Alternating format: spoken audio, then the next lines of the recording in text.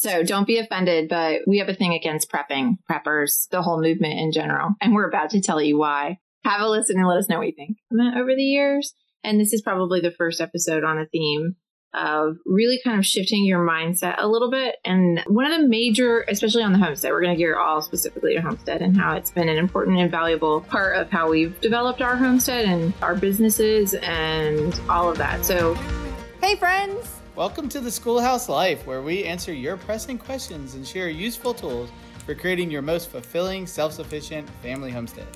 We go back to basics in all things family, faith, and farming, and we're eager to teach you what we've learned. Everything from growing a garden to earning an income to living a less toxic and more nature-based lifestyle. We're thrilled you're here and hope you leave inspired to live your life as a schoolhouse too.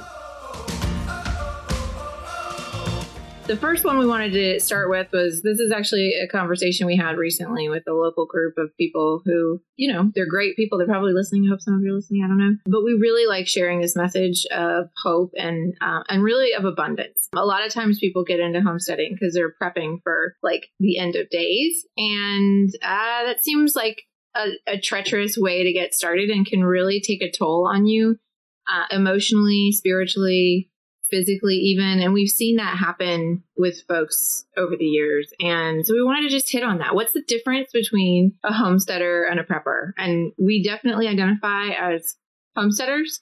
And, you know, no offense to preppers, but after this episode, maybe you'll reconsider whether you want to be considered a prepper or not. Yeah, I want to say, I think for a good while, I kind of thought of us as preppers. Did you? Yeah. I mean, I would say BC preppers.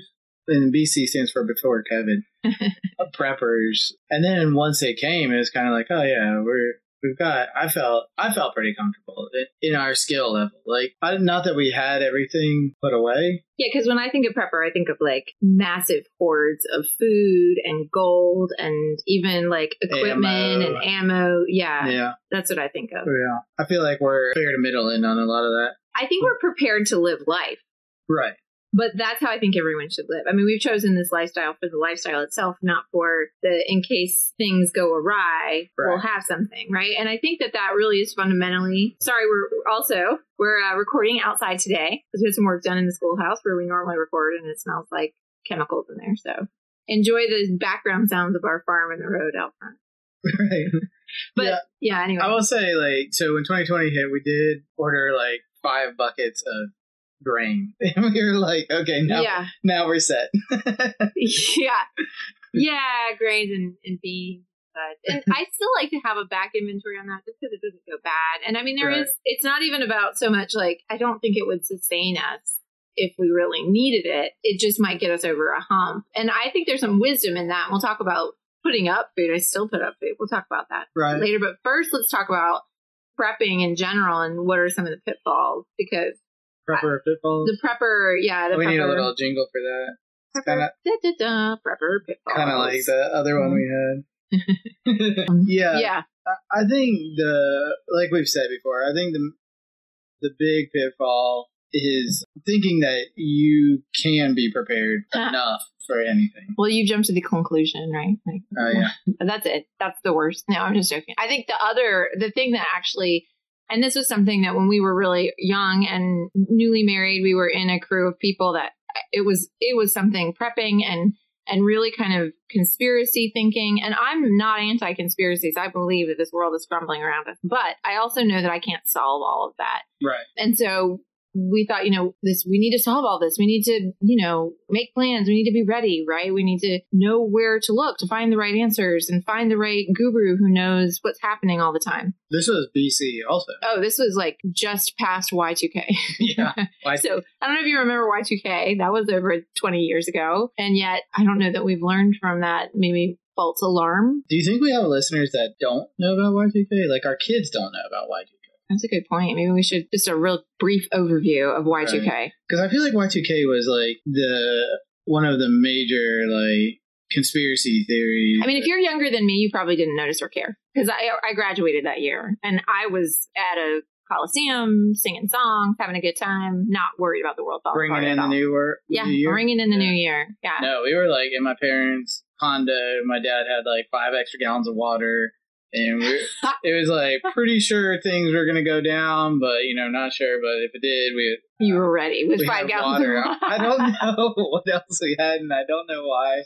I mean, you need water. Yeah, so that's true. I don't Fundamentally, know. water Right. is life. So there you So go. Y2K was going to be the first time the computer switched from the 1900s to 2000s, and for some reason there was going to be a computer error that when the new year came in caused Made nuclear weapons. Yeah, it just made everything Fire off. fall apart. Yeah. I mean, it was. I remember thinking, okay, it's probably actually not going to happen when the new year came in Australia and nothing happened. And then is that where time starts in Greenwich? It doesn't start there. Yeah, I don't know. I just remember seeing that, and they were ahead of us, I think. Were they? Or maybe is Japan ahead of us? I don't know. It was a country that was very far ahead of us, and nothing had happened. And then I was like, wait a second, is it gonna are we waiting for it to happen in the U.S. and that's where it's gonna happen? And only in the U.S. Then I was like, all right, I think they got us on this one. So yeah, a lot of people prepped for that. I remember I had a friend in college who his parents had a mountain home, and the home, the basement was stacked to the ceiling. It was like a 2,000 square foot house. Mm-hmm. The basement was stacked to the ceiling with MREs. For Y2K, so that when that happened, they could go up there and they would have MREs forever. And they okay, look, I'm not going to tell anybody not to have that amount of preparation or stockpiles. MREs, I don't know. That's not even nutritional, right? Yeah, and there's something to say about that too. Anyway, it's a whole different topic, but really, just talking about preppers, you go to the darkest places, and your brain starts imagining this outcome that is so dark and so sort of devious that it's and look, I can look at history books and know that terrible things have happened. Terrible things have happened. However, the people who are like me, I'm not sure could have done too much other than live their lives the best they could. What do you mean, like you? Well, like average non not heroic dominating. Well, that's not even what I mean. I think there's massive heroism in simple acts. It doesn't have to look like, assassinating Hitler, which would have been great. Why didn't no one get on that? Yeah. But yeah. So anyway, I don't know. There are big things that have happened. People have been literally, this is my favorite Dolly Parton song, talking about the end of times ever since time began. And I think it's really important that we take a step back. And what really happened after that Y2K experience, we were still in this place where we were learning from and talking to leaders who that was the main focus. And we decided we had to leave those places because we started having kids. And it was a heavy, heavy weight to carry to try to solve those while also raising a family that had hope for the future. Yeah. I mean, it's just, for me, that was it for sure. Is I don't want to be teaching my kids, there's no hope. Or this is what we need to consume ourselves with most. Right. Is solving these problems. I will admit, sometimes I think it would be pretty cool to have how you watch some of those movies where the parents have the kids they run 3 miles every morning and lift weights, and they're no combat training and jujitsu.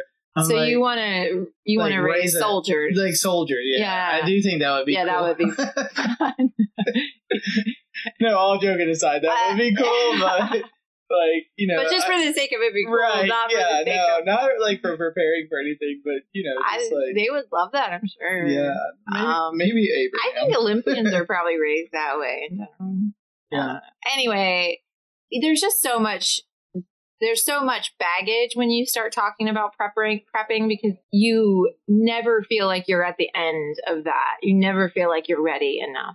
It's a constant feeling of what else can I do? What else can I do? What else can I do? And there's something about being wise. And I mean, even with our money, financially investing it wisely and all of that, that's good. But when we become obsessive about these things, it ends up taking all our money, all our time, all our energy. And are we bringing light to the world, or are we really focused on our own personal needs? Because I have yet to meet preppers who have successfully come up with a group plan. Yeah. Most preppers are very individualized and very focused on, will their family have enough? So if you are a prepper that has a group plan, Lacey, reach out. Yeah. Send an email to Lacey@theschoolhouselife.com and let her know. You don't have to describe your group plan, but you can just let her know you have it. Mm-hmm. Because I'd be and it can't just be like a theory, like this is what I would do. It has to be like you've discussed it with the group and everybody's on board. Like how many people are you requiring for a group? I mean, I don't know. That's a good question. I'd have to really give that some thought. Yeah. And what's the difference between a group and a community? Nothing. Okay.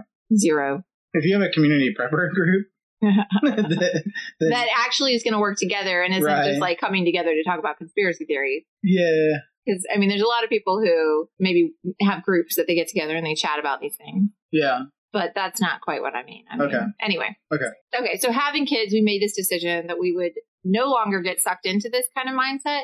We just had to put a stop to it. And we decided that we had to have hope for their future as well as ours. And we had to focus on the joys of what was happening in our lives around us and not let that be overshadowed about any potential danger that could happen. Right. And that was like when we still lived in the city, had a little urban lot. Yeah. Then we moved out here and slowly grew this homestead. Mm-hmm. And we're having a great time. And then somebody invented COVID. And or did they? Is that still debated, or is that for sure? No, that's it was fact. Yeah. And that happened, and then we found ourselves kind of going back down a dark rabbit hole. Oh yeah, reverted. And we were like, well, like I said, we ordered like grain. We were like, we got a stockpile. I don't feel like we fell so much into the prepping because I think we felt, I wouldn't say like ready completely, but I think we felt somewhat confident that, okay, at least we're in a place where we can grow food. We have a pretty good community of people we can rely on.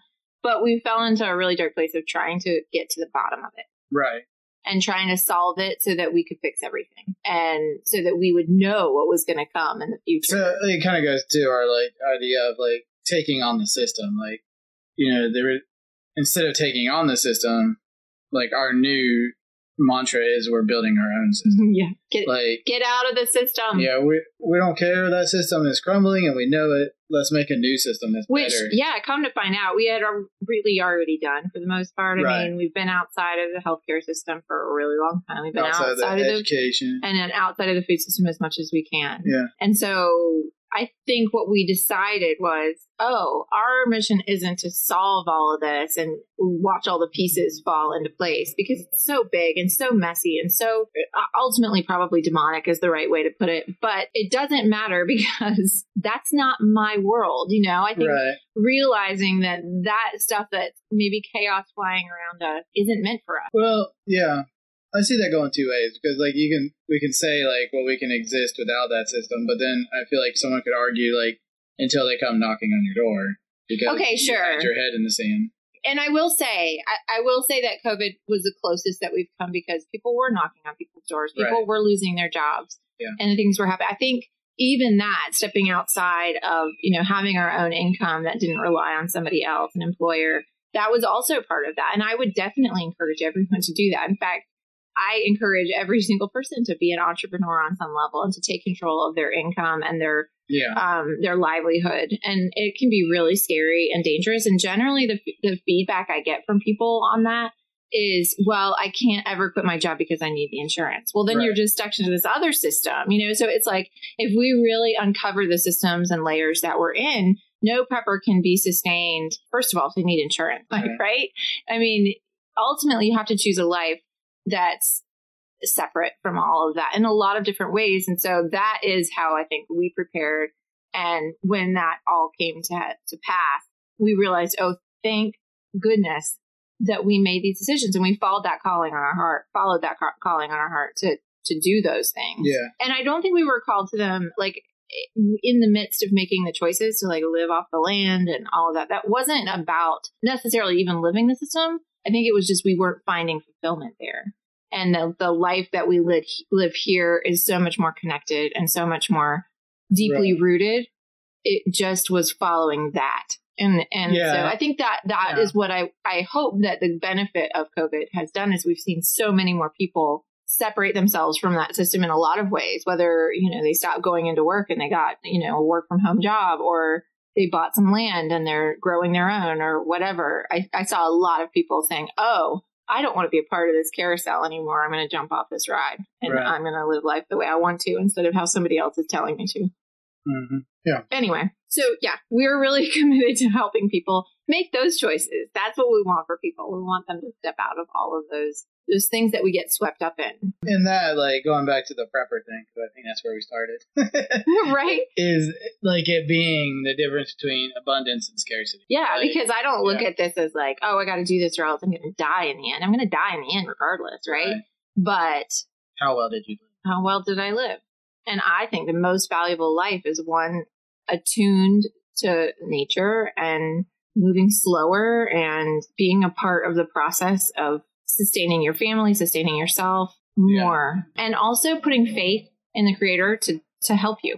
Because I know that, we've had a lot of problems arise and difficulties, but we didn't start out with like this massive plan of, oh, one day we're going to build this empire and, grow our farm. And I mean, it just wasn't in the plan, but as those opportunities presented themselves, we took them, and they have been our path that came without our plan. So I know that in the future we'll have a path without a plan too, and that's another thing. It's like looking back over the course of my life, I've never been abandoned. There have been times where we've struggled, where it's been really difficult, where we've been frustrated. We've been living, with jobs we didn't want. Right. And wondering, why is this happening? Why can't we have better? What do we need to do? And yet we came out of that. No, I remember us being so frustrated, like living in the city on the quarter acre. Oh, and then we would put in offers on properties that would fall through, and we would be devastated. Come in and buy cash, and we'd be like, this is the one, and then it didn't happen, and this is the one. Oh, so heartbreaking. And if you're in that spot, I do want to encourage you that, like, the right property will show up. And the property we bought, Lacey absolutely hated. She cried that she didn't want it. I still have some angst about it, she still cries about it. But we bought it, and someday Lacey will love it. I don't not love it. I do love it. It's just not what I had envisioned. But it's better in a lot of ways than anything I had. Right. For a lot of reasons. And I could list those off. I mean, I know, and I'm grateful for what we have. Yeah. But it's just one of those things where if you have this vision for your life, a lot of times it doesn't go the way that you expect it to. Right. And being open to that idea. And being open. I had this thought today. It's okay to want things, right? Like, I think a lot of times we live in, I know a lot of times I struggle with the fact that I want things, or I have desires. Like coveting. Yeah. Like, I want to make more money, or I want to, fix up my house more, or, like all of these like human wants. And I think that we tend to push our wants aside and say, well, I need to be happy with just where I am. And there's, being happy where you are is important. Wanting something more is also a really good thing because it motivates us. And then also just being open to the idea that what you want might not be what's best for you, or that there might be something different that's coming. It's like the Garth Brooks song. Thank God for unanswered prayers. Yeah. Exactly. I mean, it all goes back to country. Garth, really. Yeah. Garth and Dolly. Garth and Dolly. Yeah. You'd think we were really into country western. Yeah, but anyway, so when you think about the term homesteading versus the term prepper, I do think they are two totally separate groups with two totally separate mindsets. And I think there's a lot of overlap, but I would encourage preppers to really step outside. And I think homesteaders tend to live in a prepping state of mind, but step out of that for a minute and evaluate, where are you and how are you moving forward? Are you moving forward towards, if things don't go how you want them to go, then they're all just going to fall apart, or that you need to put up all this food because the inflation and the food shortages and all of that, you're going to die if you don't? Because, I think that it's really important to put up food. I think that. Well, it's funny because if you think about it biblically, like, especially coming out of the fall feast and festivals, like, it's never, I don't know. I think of different examples. Like, you think of Joseph, and he definitely put up grain for the Egyptians because he knew there was a famine coming. But I can't really think of other examples, maybe like the ant and the grasshopper parable. But other than that, the general idea is to celebrate the festival, to celebrate the harvest. Like, it's never stockpile this because... Well, and even a really good example on both sides of that, and I always use this one because most people are familiar with the story of the Exodus from Egypt, right? You had these Israelites who were slaves, and they've been praying for years and expecting somebody to come and save them. They were expecting and waiting. But did they have stockpiles? No. They had no stockpiles. Right. But when they left, they took more than their minds could have possibly imagined. At the same time, you had the Egyptians who had all the technology, all this, scientific wisdom, all these stores of food and farms, and it all was gone in the blink of an eye. Intelligence also. Potentially, yes. But it was all gone in 10 plagues. Right. Yeah. And I don't know how quickly this is. Yeah. A couple weeks. I need to look that up. Every day, right? What do the rabbis say? Yeah. Anyway, so you have both sides of the coin, right? Like if you're waiting for the Savior to save you, then that will happen. Right. And if you're trying to lean on your own understanding, well, that'll probably wipe you out. Yeah. So I think it's just a frame of mind, right? So homesteading embraces a heart of faith and knowing that when we plant seeds, those seeds will grow.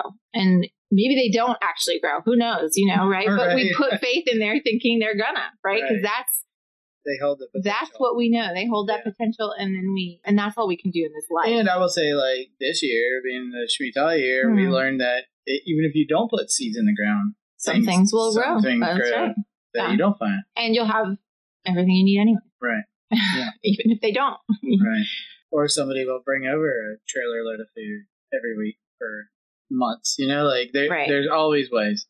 So that's I know, right? And then they get out into the desert, and then they have food falling from the sky. I mean, who could have predicted that? Right. Yeah. Yeah. So anyway, so homesteading, it's about having the wisdom to appreciate the harvest now, about being good stewards of what we have now. And it recognizes that putting up food is an act of gratitude, not of control. And so, when we put up food, there's so much time and energy that goes into that. That's therapeutic in so many ways because we get to participate in that abundance in a really powerful way. A full pantry is certainly a glorious sight to behold. Yeah, for sure. It was super exciting when you were like, "We're out of room in our pantry." Like, oh yeah, satisfying. Right. And then I'm like, build another pantry. Right. However, I think that leads really nicely into one of the next conversations we're going to have, which is about. So one of the next topics that we want to talk about is self-care for the modern homesteader, which I think self-care just has this really weird, it's got a lot of baggage with it these days. Like a lot of people it's something that rich hippies do. Yeah, it seems like that's maybe. And it's a movement, but also people begrudgingly talk about how it's selfish. And anyway, so we're going to peel away the layers of self-care and how it applies to a homesteader and what we can do or not do with regards to self-care. So listen in for the next episode. That. And if you need help, if you're a recovering prepper or just a current prepper and you want a little help planning your homestead to be more abundant, to look at things differently, we can do a homestead audit. We can chat online with you. There's a lot. Maybe you just need a little bit of help with a mindset shift. We have options that way too. If you go to theschoolhouselife.com, click at the top, a homestead audit, and we'd love to chat with you and help you figure out ways to make your homestead feel more abundant and less scarce.